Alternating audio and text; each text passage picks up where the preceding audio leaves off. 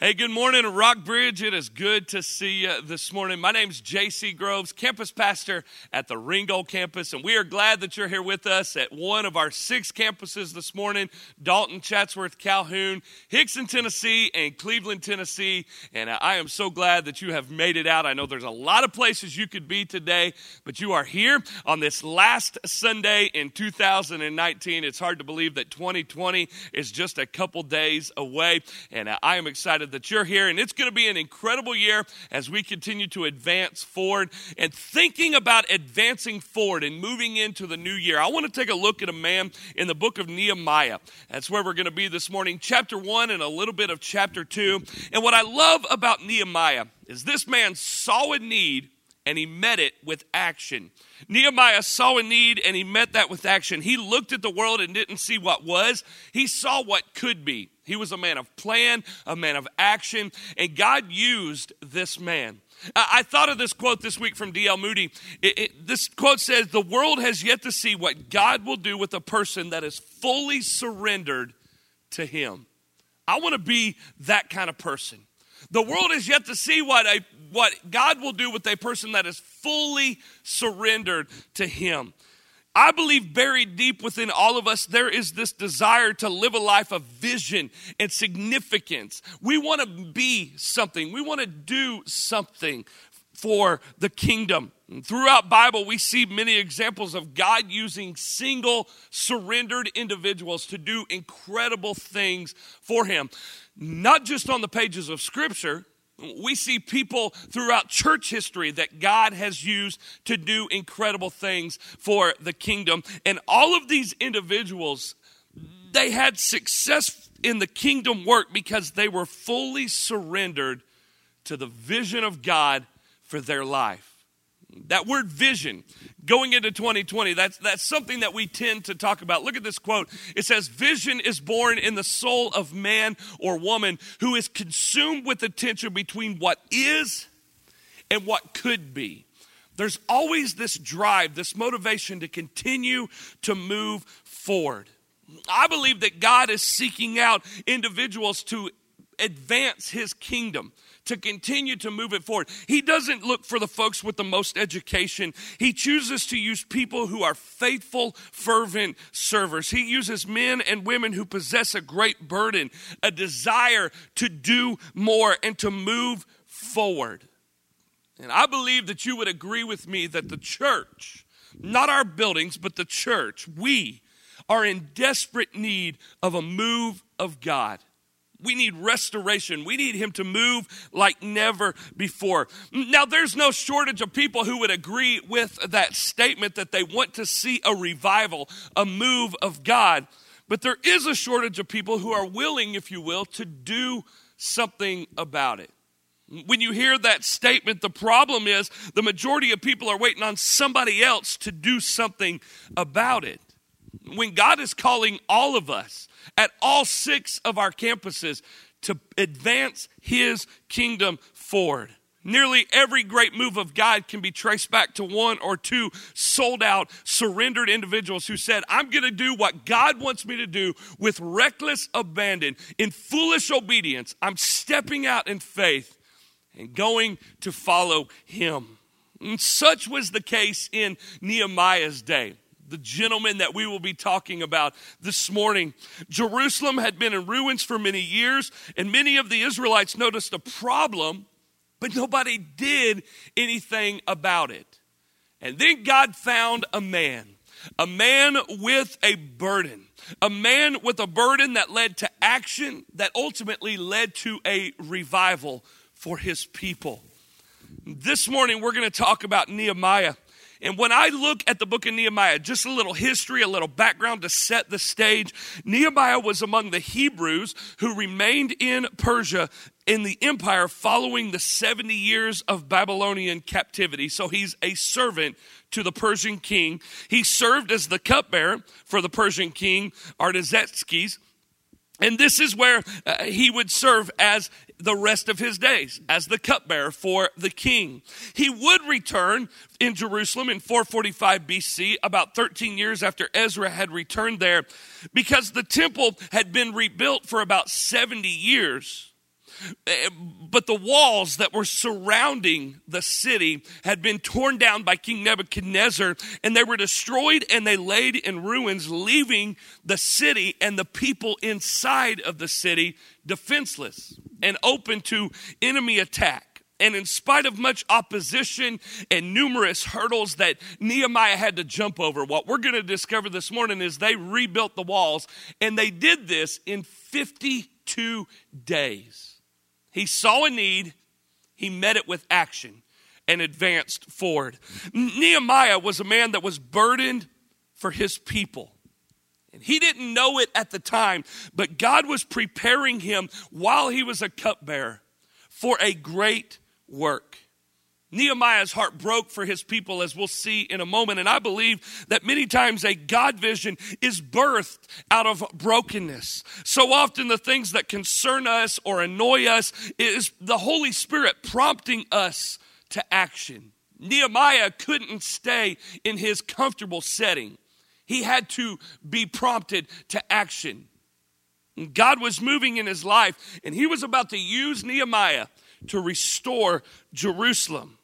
God found a man with a vision, a burden, a prayer, and action. Now, there are many similarities between the church of today and the city of Jerusalem. And I don't think that any will disagree with me that the church is in need of revival. The question is, this morning, that I've been asking myself all week as I've been thinking and praying about this message, is who will be willing to get up and do something about it? Here's my challenge to us, Rockbridge. Moving into 2020, I want to ask this question: who will be the one? Who will be the one to answer to the call? Who will stand when those around you fall? Who will be a light in the darkness? As Matthew 5 verse 16 says, that we are to shine our light before all men. Nehemiah answered this call and said, I will be the one. And we see God use him in a great and a mighty way. Are you willing to make a difference? Many people have the idea that I'm just one person. I'm not of a lot of significance. And JFK said one person can make a difference, and everybody should at least try. One person, you may not feel like you can do a lot on your own, but one person can make a difference, and we all should try. Each one of us doing something collectively is like a mighty force that God can use. So I want us to look at some attributes that this man Nehemiah possessed, and how we can take these characteristics and apply them to our life and answer the call.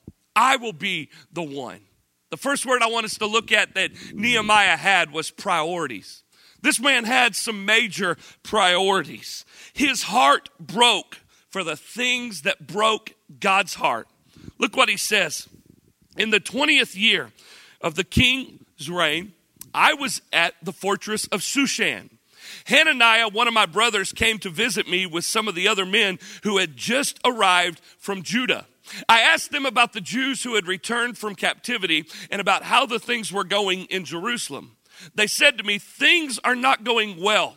For those who returned to the province of Judah, they are in great trouble and disgrace. The walls of Jerusalem has been torn down, and the gates have been destroyed by fire. Here's what you have to understand. Nehemiah is serving as a cupbearer in the city of Shushan. He's here serving the king, but his heart is in Jerusalem. Every day that Nehemiah wakes up and goes to work faithfully serving the king, his heart and his mind are in another place. They're where his people are at. I get this feeling. I know kind of a little bit of what Nehemiah is feeling in this moment. For 2.5 years, God led my wife and I to serve in Salt Lake City, Utah. We served at the Canyons Church there, loved it. But every single day that I woke up, my heart was in the city of Ringgold with my people. I knew that God wasn't finished with us there, but I wanted to serve faithfully here, praying and dreaming and preparing for the day that God would bring us back to Ringgold. Thank God 7 years ago, he brought us back to the city of Ringgold to start Rockbridge Ringgold, and it's just been an incredible journey. So when I read this and I hear about Nehemiah's heart breaking for his people, I know that tension that he's feeling. He's serving faithfully, but his heart is breaking for people in another place. Nehemiah every day goes to work dreaming and praying about his people. He asked his brother Hananiah, hey, how is the city? How are things going there? And what Nehemiah learns is that God's city is laying in ruins. The walls are broken down. The gates have been destroyed. They're consumed with fire.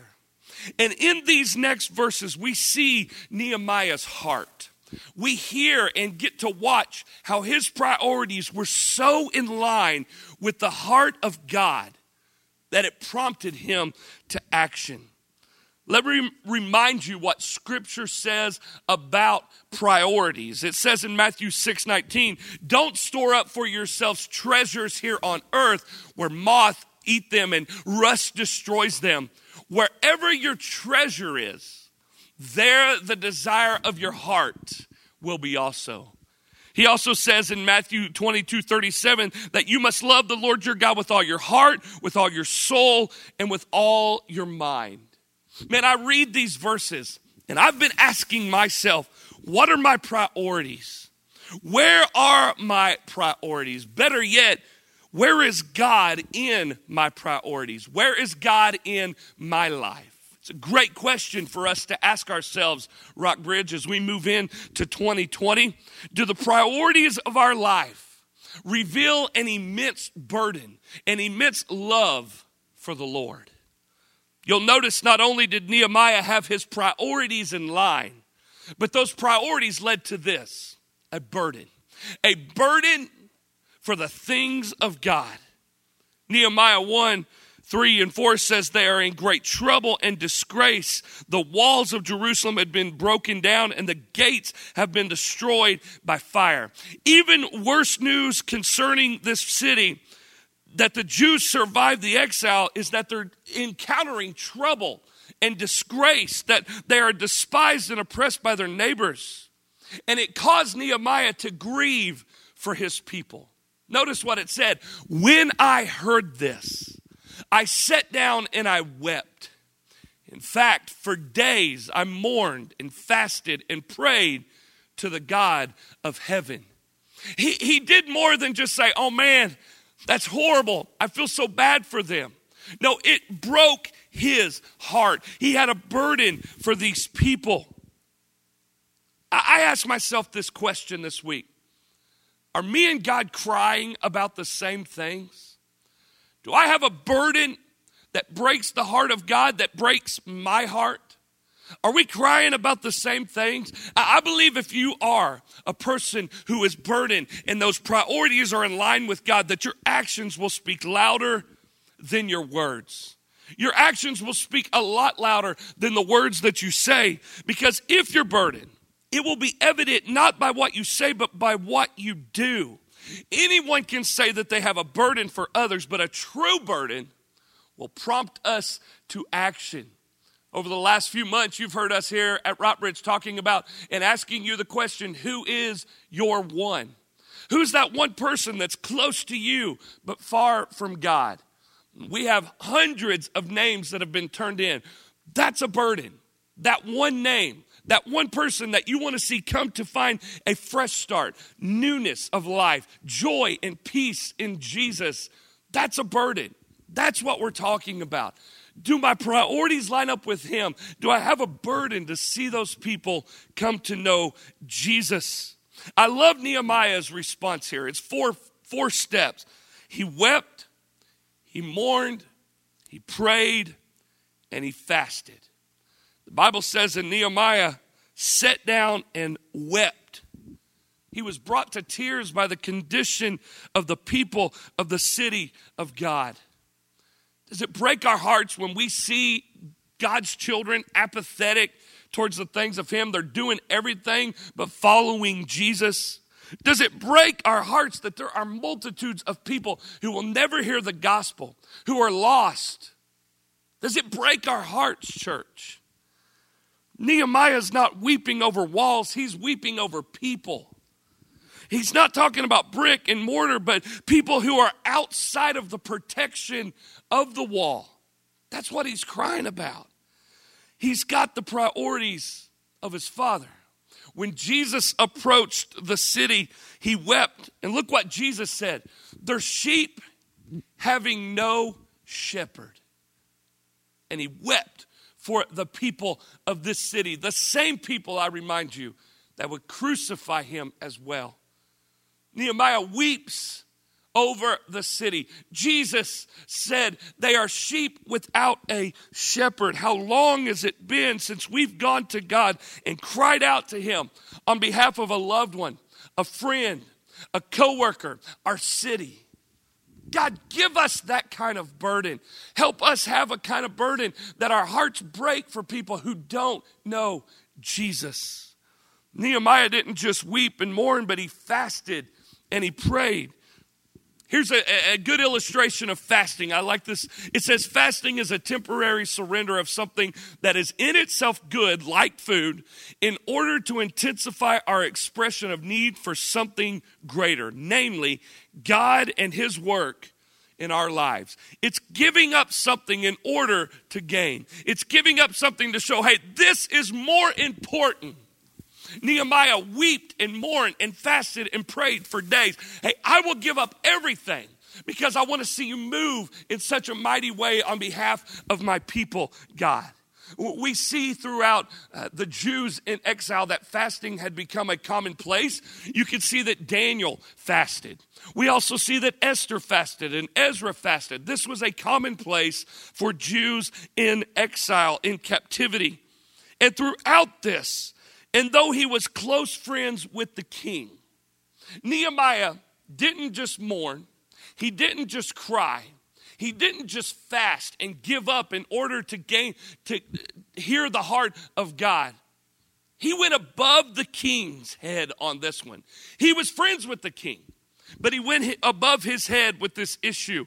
He humbly bowed and cried out to God Almighty on behalf of his people. And in great anguish and in great faith, Nehemiah prayed one of the most beautiful, powerful prayers in all of Scripture. This is not a selfish prayer. This was a prayer of intercession, crying out to God on behalf of his people. Listen to this prayer. O Lord, God of heaven, the great and awesome God who keeps his covenant of unfailing love with those who love him and obey his commands. Listen to my prayer. Look down and see me, praying night and day for your people Israel. I confess that we have sinned against you. Yes, even my own family and I have sinned. We have sinned terribly by not obeying the commands, decrees, and regulations that you gave us through your servant Moses. Please remember what you told your servant Moses, that if you are unfaithful to me, I will scatter you among the nations. But if you will return to me and obey my commands and live by them, even if you are in exile to the ends of the earth, I will bring you back to a place I have chosen for my name to be honored.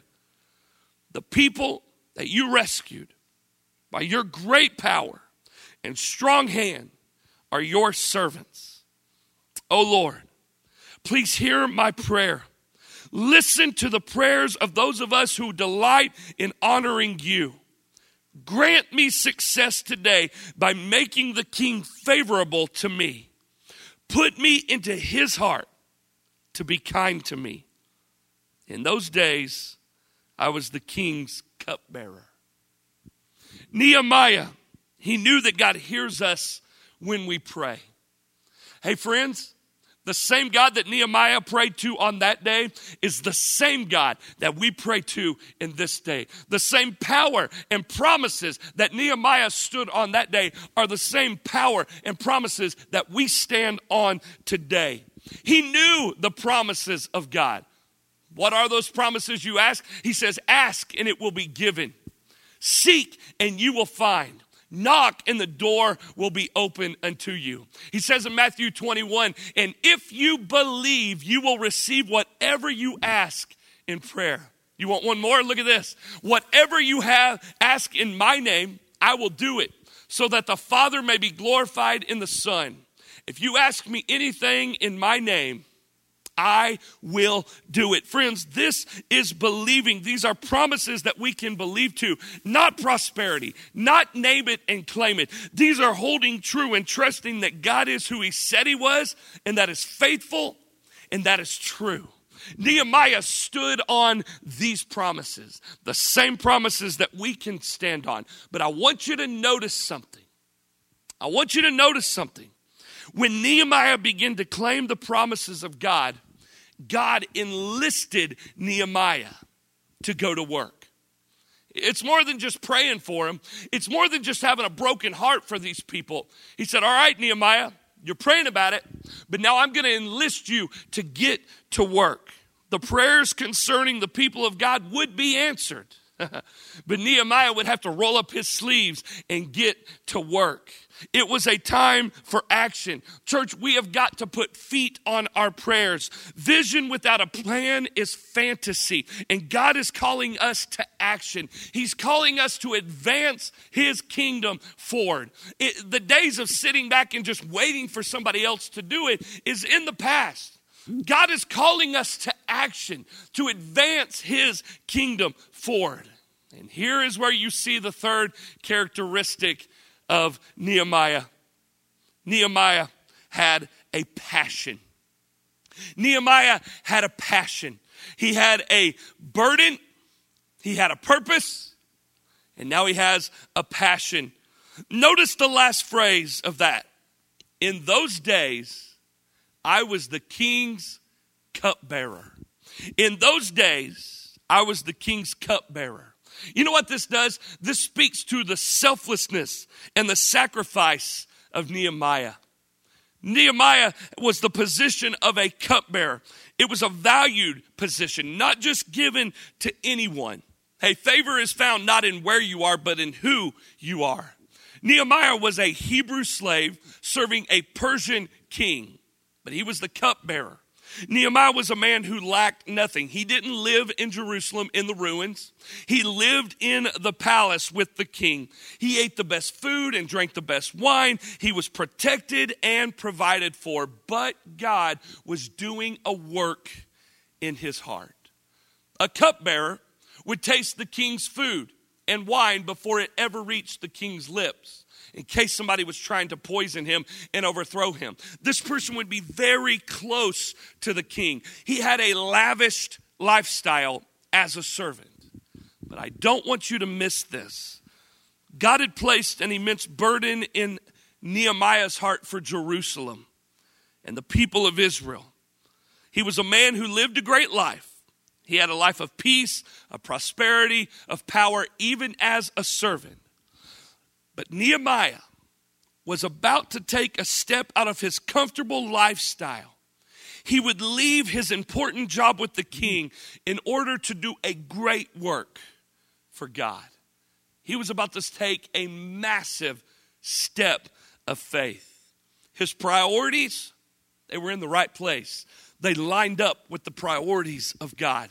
His burden, it was real, and his passion was red hot. Nehemiah had a desire to accomplish this God-given task that was so great that the king could see it all over Nehemiah's face. Look what he said. Early the following spring, in the month of Nisan, during the 20th year of the king's reign, I was serving the king his wine. I had never before appeared sad in his presence. So the king asked me, why are you looking so sad? You don't look sick to me. You must be deeply troubled. So he goes on to tell him why he's sad. Look at this. I replied, long live the king. But how can I not be sad? For the city where my ancestors are buried is in ruin, and the gates have been destroyed by fire. Look what happens. Then the king asked, well, how can I help you? How can I help you? This is a Persian king asking a Hebrew slave, how can I help you? Look what he says. With a prayer to the God of heaven, I replied, if it pleases the king, and if you are pleased with me, your servant, send me to Judah to rebuild the city where my ancestors are buried. The king, with the queen sitting beside him, asked, how long will you be gone? When will you return? And after I told him how long I would be gone, the king agreed to my request. Man, I love this. I believe that this is a direct result of Nehemiah's intercessory prayer to God, that the king's heart would be soft towards him, that he would find favor with the king. The promises of God that Nehemiah was standing on are coming to life right before us. And immediately, Nehemiah gets to work. Nehemiah picks up and starts going to work. And as you read the rest of the book of Nehemiah, I want to encourage you to do that, because this is an amazing story of Nehemiah seeing a vision, but how God uses him to rebuild the wall in 52 days. But let me give you a snapshot of the rest of the book of Nehemiah. This is just the start. He didn't go into his time of prayer, of weeping, of praying, of fasting, of mourning, and just come out and say, oh, I hope everything goes good. No, this man had a plan. He didn't waste any time. He said, I'm going to get ready so when the opportunity presents itself, I'll be ready. My dad used to always say, when the opportunity presents itself, it's too late to prepare. Nehemiah understood that and said, I'm going to be ready. And so what we see is Nehemiah, he takes the first step. The first step, King, can I go back to Jerusalem? Step 2, hey, I ain't got no money. Will you pay for this vision? Step 3, also, King, there's a lot of people who don't like me or like my people. Will you give me some letters that say that you're giving me authority to be there? Step 4, can I go to Aspen, who is over the forest, and get some wood because we don't have any lumber to rebuild the gates? Step 5, he goes to Aspen. Hey, I don't have any money to purchase lumber, and I'm going to rebuild a city that you don't like. In fact, you actually hate, but I know you're going to help because God is working. Step 6, hey, by the way, could you make me the governor of Jerusalem so when I get there, the people who are there will know that I have authority and they will listen to me. Step 7, I'm going to go ahead and gather all the Hebrew people and just share the vision. I'm going to share the burden. I want them to hear my passion. I'm going to start delegating authority and responsibility and empowering these people. Step 8, let's build. He didn't just go and start building. He had a plan. Many people get a vision and go, let's build, but they skip all the steps to get there. You got to go and do your prayer time and come out with a plan. So when the opportunity presents itself, you are ready. I believe that great ideas fail every day due to poor planning. That's why I love Rockbridge Community Church, because they have a plan. Rockbridge has a plan. Years ago, the vision was set. Matt and Beth moved back to start Rockbridge, 25 people meeting in a drugstore. Look at where we are at today. This vision, this passion, this burden of us, Rockbridge, continuing to advance forward. I think 7 years ago when we started the Ringgold campus, it was just a vision. And God continued to burden some people for the city of Ringgold, for the city of Calhoun, for the city of Chatsworth. 7 years ago, Cleveland and Hickson, you weren't even a thought. Look at where God has brought us now. In 6 cities, God is using and continuing to advance his kingdom forward. And I love it because there is a vision. There's a plan. What's our plan here at Rockbridge, you ask? We got 2 opportunities for you to jump in, to start with passion today, serving and be in the hands and feet of Jesus. Our Hope Initiative is a great opportunity for you to be part of the plan of glorifying God by connecting people from all walks of life to life in Christ. Hope is a great opportunity for us to help those that are hurting, those that are outside of the faith. And we do that through educational needs and those that find themselves in poverty, helping the hurting. This is a great opportunity for you to take a step today, a very practical step. If your heart is broken and you say, I want to be part of the plan that God is using Rockbridge to advance forward, jump in with a Hope Initiative. Maybe at one of our campuses this morning, you notice there's a small army of volunteers that are serving. We call those folks bridge builders here at Rockbridge. Man, be a bridge builder. Be part of what God is doing on Sundays. Serving in kids, ushering, greeting, serving coffee, working on production, being part of the worship team. It takes every single one of us at all 6 campuses being part of his story to continue to help folks connect to life in Christ. We have a great opportunity to move forward. In 2020, God wants to do some incredible things. But I ask you this question again. Will you be the one? Will you hear the call? Will you start planning and preparing and being motivated to action to advance his kingdom forward? If your answer is yes this morning, Rockbridge, I can tell you this. God will reveal what is broken and what is in need of repair right around you. He will show you the people that are hurting and are in danger and how you can take a step of faith. Be a bridge builder. Be part of hope. He will give you such a passion and a burden that it will cause you to weep and to mourn and to fast and to pray. And it will break your heart for those people who are close to you, but far from God. And ultimately, he will show you the proper steps to take to begin the process of restoration. Rockbridge, I believe this with all my heart. The best days are yet to come. God is taking this church as we continue to advance forward his kingdom. Not our name, not our lead pastor's name, not our worship leader's name, not our campuses, his name. If he be lifted up, he will draw all men to himself. And I'm excited to be part of a team that God is using to advance his kingdom forward. Continue to be part of what God is doing here. And in 2020, answer the call. I will be the one with a burden, with a passion, and with a plan. Let's pray together. Father, I love you. God, thank you for this church. Thank you for this church, these thousands of people that are gathering across all 6 campuses today who have one purpose in mind, and that is to glorify you by connecting people from all walks of life to life in you. And God, I pray that passion will be even more hotter as we continue to advance into 2020, that we will be part of your plan by volunteering, by serving in hope, by seeing a need and meeting that need with action. God, give us a burden. Give us a burden for what breaks your heart, breaks our heart. Father, I pray for folks that are far from you that they come back today. I pray for that one who doesn't know you, that today is the day they give you the steering wheel of their life. Say, God, I choose to follow you for the rest of my days.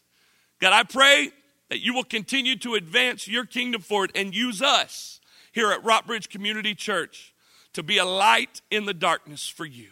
I love you, Jesus. It's in your strong name that we pray. Amen.